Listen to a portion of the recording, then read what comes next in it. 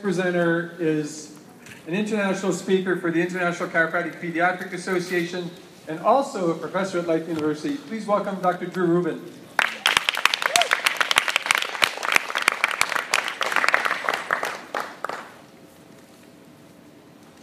Not just for me.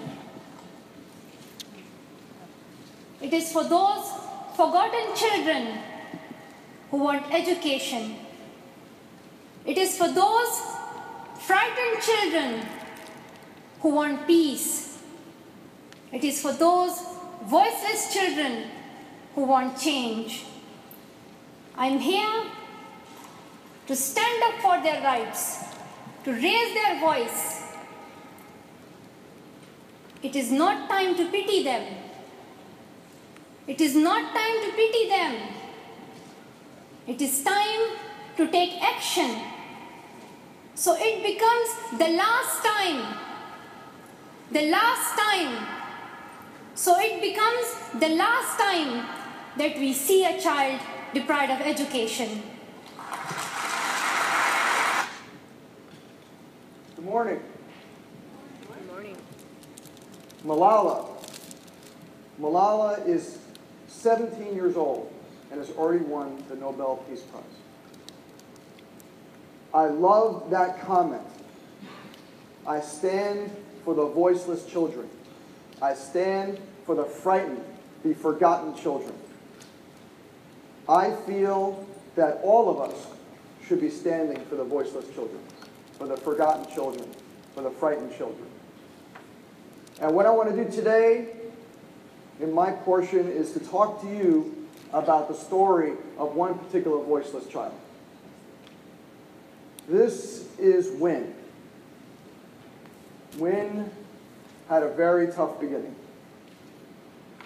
37 weeks, he was born at 37 weeks, prematurely, meconium aspiration, having all kinds of trouble breathing, blue when baby was first born.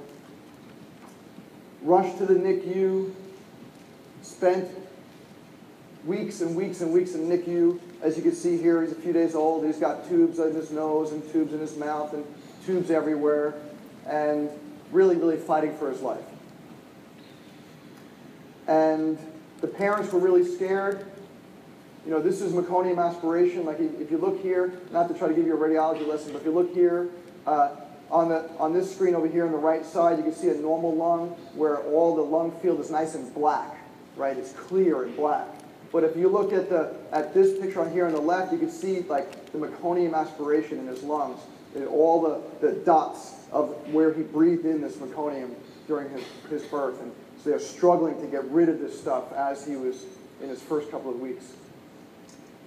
So they had all kinds of people working on him and all kinds of specialists, and this is where modern medicine really does shine, having all the specialists save his life and keep him breathing and keep him as strong as possible. But then after a while, they noticed, as the parents noticed, as he stabilized, they just kept on throwing more drugs and throwing more of this and adding more of this, and just was more drugs. And finally the parents were like, you know, tell us what is going to happen. You know, give us a prediction of what's going to happen. And the outcomes that the best specialists in this particular hospital said were essentially, take him home, because one of two things will happen. Either take him home and you'll have to deal with the struggles of very severe cerebral palsy, where he won't be able to walk, he won't be able to talk, he won't be able to do anything on his own, eat, drink, move, go to the bathroom, anything, or because he's so severe, he may even not make it through the year. That was the two choices that they gave him. But the parents really didn't necessarily want that only outcome. They thought that there was a possibility of another outcome. These parents have been patients of mine for years, and they completely understood the different lifestyle choices. And they wanted something different. And they were just so bogged down within the medical community that they didn't know what else to do. They were so frightened, and they said, okay, these are the two choices that we were given, but is there another choice? Right? Just because someone says, well, here are your choices, that doesn't mean that's all the choices. That just means there's the choices I'm giving you. But are there other choices that could be given? So they happen to think the way Dr. Stephen Covey thinks in this particular book. How many of you have read this book, The Third Alternative? I'll tell you, if you haven't read this book, you owe it yourself to read it. Stephen Covey, he's famous for the 7 Habits of Highly Effective People, so most of you have read that. If you haven't read that, that's an awesome one too. But this, I think, is his crowning achievement. He passed away a few years ago, but this is what was his grand finale. And what he talks about in The Third Alternative is solving life's most difficult problems. You know, how do we apply the third alternative? And here is one heck of a problem. And what he talks about in this particular book is we need to ask a question. The first thing was over here on the left-hand side. It says, are you willing to go for a solution that is better than any of us have come up with yet? Are you willing to go for a solution that's better than anybody's come up with yet? So the doctors had told them, here are your 2 choices. But is there another alternative? Is there something else that could be done? Just because someone says this is how it could be done does not mean that that's how it has to be done. That's how they would do it. But you have a choice. Right? You have a choice. And then there's define. Okay, so what do we want to do to define our success? Create these third alternatives and then arrive and live those third alternatives. Here's that question again. Are you willing to go for a solution that's better than any of us have come up with yet? Not just, it's like thinking outside the box, I think, is one way to look at it, but I love this next picture. It's not just thinking outside the box. There is no box. Right? There is no box. It's beyond the box. It's not even thinking there is a box. There is no box. So here's some examples of what I was thinking about when I thought about this no box thinking. You know, Samuel Morse, when he first made the telegraph back in the 1800s, he had to beg and plead people to try it out because people were so resistant to his stuff. But it was one of the most important things to help win, you know, wars and communications after the Civil War and stuff. Alexander Graham Bell, he had to beg and plead people. Please listen to this. I'm telling you, this is an amazing new technology. We can talk to each other in different buildings and stuff. And he had to, at his own expense, place it in 2 different places and make calls to show people how important this is. Because it was so outside the box, right? People didn't think about, oh, someday there'll be a telephone. There wasn't even a thought process of a telephone, right? So he was creating something so far outside the box that there wasn't even a name for it yet. And then the phone went on through many iterations. You know, I remember my mom having this kind of phone, and then we have this kind of phone. And now look at all these crazy things. Martin Cooper invented the first cell phone. And Steve Jobs, you know what the brilliant thing about Steve Jobs was? Is he took the phone and he reimagined it. Right? That iPhone that's sitting in most of your pockets and the Samsung Galaxies and whatever other phones you may happen to have, those things were imagined in someone's head. Right? Because who would have thought, like if you had said in like 1970, when we were talking on these kind of phones over here, that someday I'm going to take something out of my pocket that's not connected to anything, and not even have any buttons on it, and I'm going to push this thing, and the screen's going to come up, and then I'm going to be able to push these things, and then I'm going to be able to call people, and then go on the internet. Nobody would have even believed this was possible. Right? This is way past the box, right? The internet was way... I remember in 1981, I'm graduating high school, and they are bringing in these things. They're making this one room in my high school that was around the corner from my history class. And he's bringing in these things, and I didn't know what on earth they were. And I said, hey, what are those things? He says, those are our Macintosh computers. And I'm like, what? A computer. Like, I remember my dad would, you know, like, we'd go to his office, and they showed me what a computer is, and like the size of this room, you know, and these big things go, and he has these big long chip things you have to put in, and they have all these punch card things, and that was a computer. And he said, this is a computer? Yeah, this is the new computer. And I said, what's it for? Like, what would you use a computer for? Like, my father brought home a calculator that they let him have from work so we could show it to us, and it was like the most, oh my God, I could like add things on the calculator, and that was already blowing my mind. And then I figured out when I was in high school, like if you say like push certain numbers, you could turn it over and it says hello, and that was amazing. Like, wow, I could make this calculator say hello. That was like big communication back in the 70s and 80s. So I was like, what is this computer for? And they said, well, it's just a fad. It's not gonna. It's just the board wanted to buy them. It's not gonna last. And I said, well, what does it do? And they said, well, it's going to help get rid of paperwork. That's the point. There's no more paperwork. I'm like, yeah, like that's ever going to work, right? And just think about that. That was come so out of the box. And that's what we're talking about and where we are now, this no-box thinking. Think about 1979. Another amazing thing. Tony Robbins was talking about this in one of his podcasts. In 1979, if you remember when you were buying like speakers for the house, like I was buying speakers, you know, for my house, and I wanted the biggest woofers and the tweeters and the sub something or others, I remember I wanted to get this one that was like this tall, and my parents were like, you know, Drew, this is too loud. Led Zeppelin doesn't need to be played that loud. And I said, oh, come on, as if you couldn't hear it, right? And what did Sony think? Right? Sony started thinking, you know, everybody wants something bigger. We're going to do the exact opposite. Right? Nobody was asking for a Walkman in 1979. There was no demand for it. There was no thought about it. No one was thinking about it. There was no design about it. But Sony said, everybody else is looking for bigger. We're going to go for smaller. And if you really think about it, not only was that amazing, because I remember having one of these things too and thinking that was the coolest thing ever, but isn't this was the beginning, if you watch Steve Jobs' movie, this was the beginning of carrying songs in your pocket, right? This was the precursor to the iPod. You remember those things? The iPods, which now are our iPhones, right? No box thinking, taken to an extreme. This to me is the ultimate version of no box thinking. If we were from a foreign planet and we landed in this room here and someone showed us this thing right here and said, this thing, what do you think this thing does? We'd all be like, I have no idea, right? Would any of us, because we have to break out of our little box here ourselves, but would any of us, if we did not know what this was, know that that would grow a 100-foot tree? Right? If we cut it open, let's cut it open. Let's be a scientist. I'll cut it open. We cut it open like this. If I look at this, would I say, oh, of course, that's an oak tree? Now, maybe a plant morphologist might be able to figure that out and say, oh, but look at that, blah, blah, blah. But if you and I were from an alien planet looking at that thing, there's zero possibility of me saying, yes, that is a future oak tree. And that, to me, is the ultimate in what no-box thinking is. Right? The ultimate of what no-box thinking is that there's no way you can go from an oak tree to this and say, yes, it makes sense.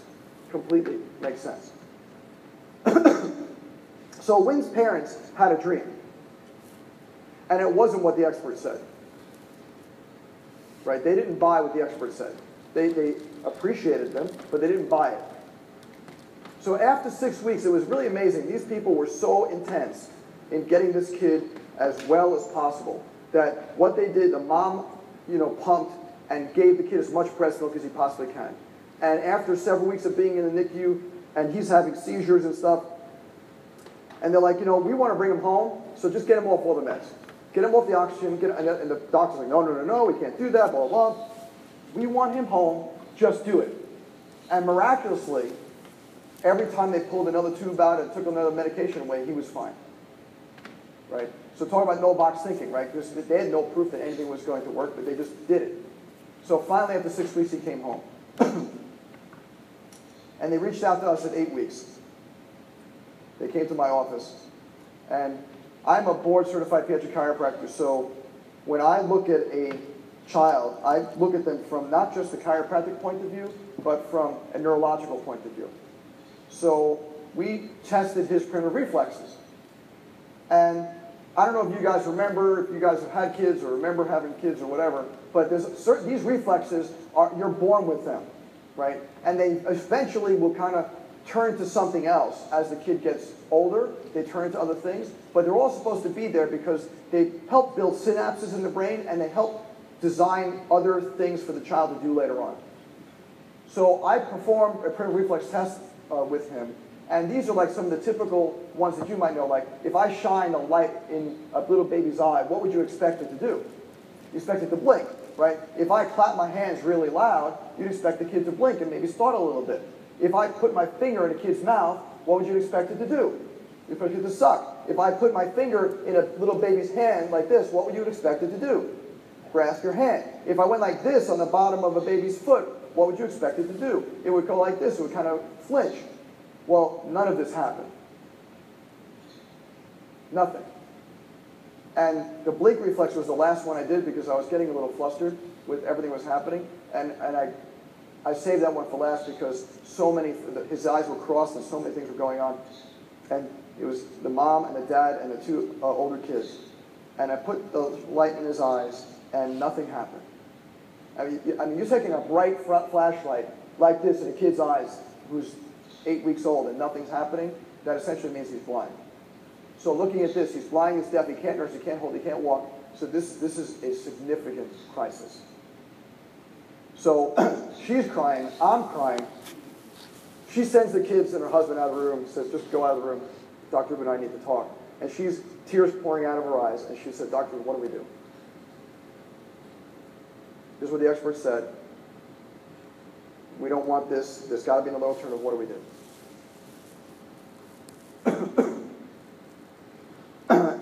Just a little while before Wynn made his appearance in the office, I had started studying a lot of functional neurology.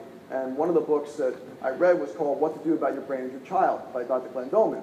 And he is probably one of the premier people, or was, he passed away recently. He was one of the premier people to deal with very seriously brain-injured children. Very traumatically brain-injured children. If you have not read this book and all his other subsequent books, like How to Maximize Your Child's Health and all these other great, he's just got a whole series of books. He also created the Institute for Achievement of Human Potential. Read his stuff, because he is amazing. And he completely transformed the face of what you can do with these very severely damaged children. So I read this book, and I said to her, to the mom, I said, you've got to read this book, and you've got to get to somebody who knows this work, because this work is intense. So she found some people who did this work, and they did a very long examination on the child, and essentially this was the result. The result was, the doctors are right. The doctors are right. The child will probably have either severe cerebral palsy or, if unfortunate, he may not even make it the year. If what? If you do nothing. If you do nothing. But are you willing to put in some work? Are you willing to do whatever it takes? Are you willing to go to the place of no matter what? So the mom said, whatever it takes, right? Whatever it takes. I'm willing to do whatever it takes. So here's the protocol. 8 hours a day, 7 days a week for 2 years. 8 hours a day, 7 days a week for 2 years. No breaks, no vacations, nothing but work for 2 straight years. You don't stop, you don't quit. Now, she wouldn't be the only, they're not the only people doing it. There'd be OTs and PTs and specialists and all kinds of stuff. But the mother and the father will be doing the bulk of the work. Are you willing to put that kind of work in? She said, whatever it takes. And here is one of the most brilliant statements by Dr. Earl Nightingale that so much encompasses this. Never give up on a dream just because of the time it will take to accomplish it. The time will pass anyway. Right? So what's going to happen in 2 years? You do nothing, or you do all this work, the time will pass anyway, you might as well do the work. Right? You might as well do the work. Look at his eyes. In this picture, this is his beautiful older sister. But look at his eyes. I don't know if you can see here, but his eyes are so crossed. So crossed here. But it wasn't because the eyes weren't working. It was because his brain wasn't working because of all the trauma that had happened during birth. So one of the exercises that was suggested to be done was this incredible eye exercise, where you took, essentially, this is an auto light. I don't know if they do this anymore. But when I was in high school, we had auto shop, and you used to hang this light up on the hood of the car so you can look into the hood better. So they say, get one of these auto lights, put a 100-watt light bulb in it, go into a dark room like a bathroom that has no lights, no windows on, all the lights off, and take that light like this and go right in front of his eyes and turn it on and turn it off, and turn it on and turn it off, and do that 10 times a day. And don't stop until we tell you. And they did crawling tracks. If you look on Doman's work, you'll find crawling tracks where they'll take some kind of a table and they'll put some pad on it, some foam, and they'll make it angle like this, and it's called gravity-assisted crawling. So that they'll put Win on this crawling track like this and put him up here, and they won't take him off until he starts to move. And when you have very severe cerebral palsy, if you go like this and on the floor and nothing happens, it's very frustrating. But if you have gravity helping you, you go like this, and all of a sudden you move a little bit, now you actually start learning. So it's called gravity-assisted crawling.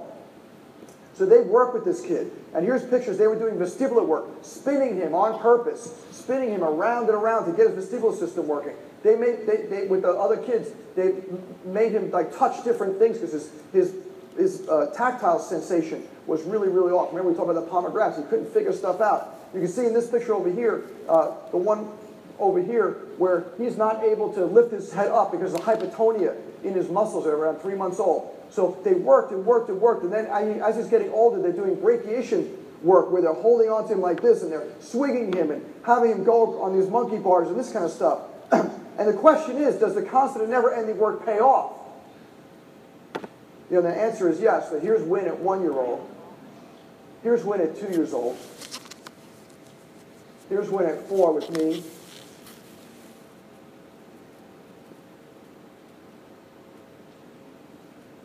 So last year, we were writing a report up about Win. One of my interns wanted to write a report up for a class. And I'm talking with the mom, kind of interviewing her, getting all the lowdown on what happened, all the behind-the-scenes stuff. And she said, in the middle of it, she said, Dr. Brown, I have to say thank you for everything you've done for Win. And I said, everything I did?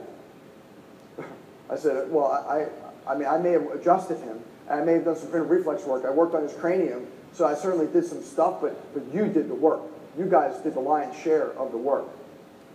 I don't really deserve thanks. She said, no, you don't understand. You did 2 things for me that nobody else did.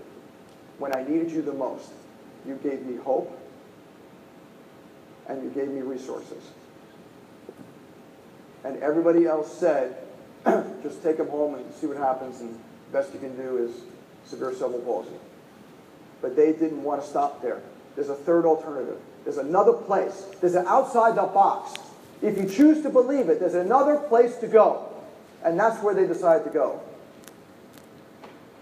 Like Malala said, we must become the voice for the frightened, forgotten, voiceless children. We must become that. We must become that. Because this is one of my favorite poems. 2 roads diverged in a wood, and I took the one less traveled by, and that's made all the difference, right?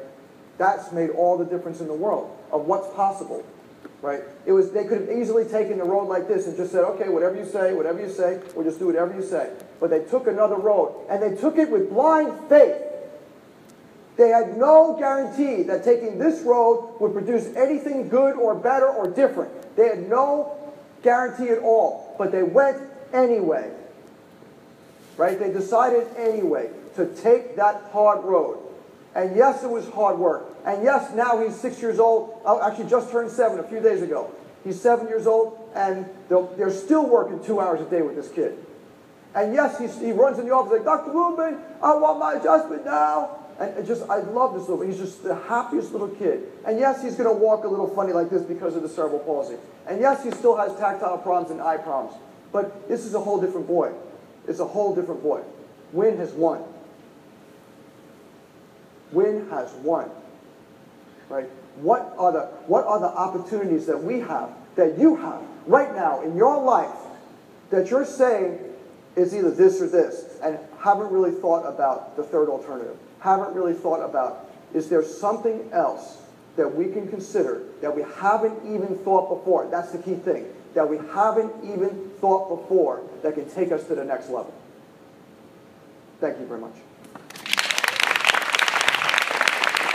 Dr. Drew Rubin. Thank you, Drew. This lady gave us a fabulous 3-hour workshop, and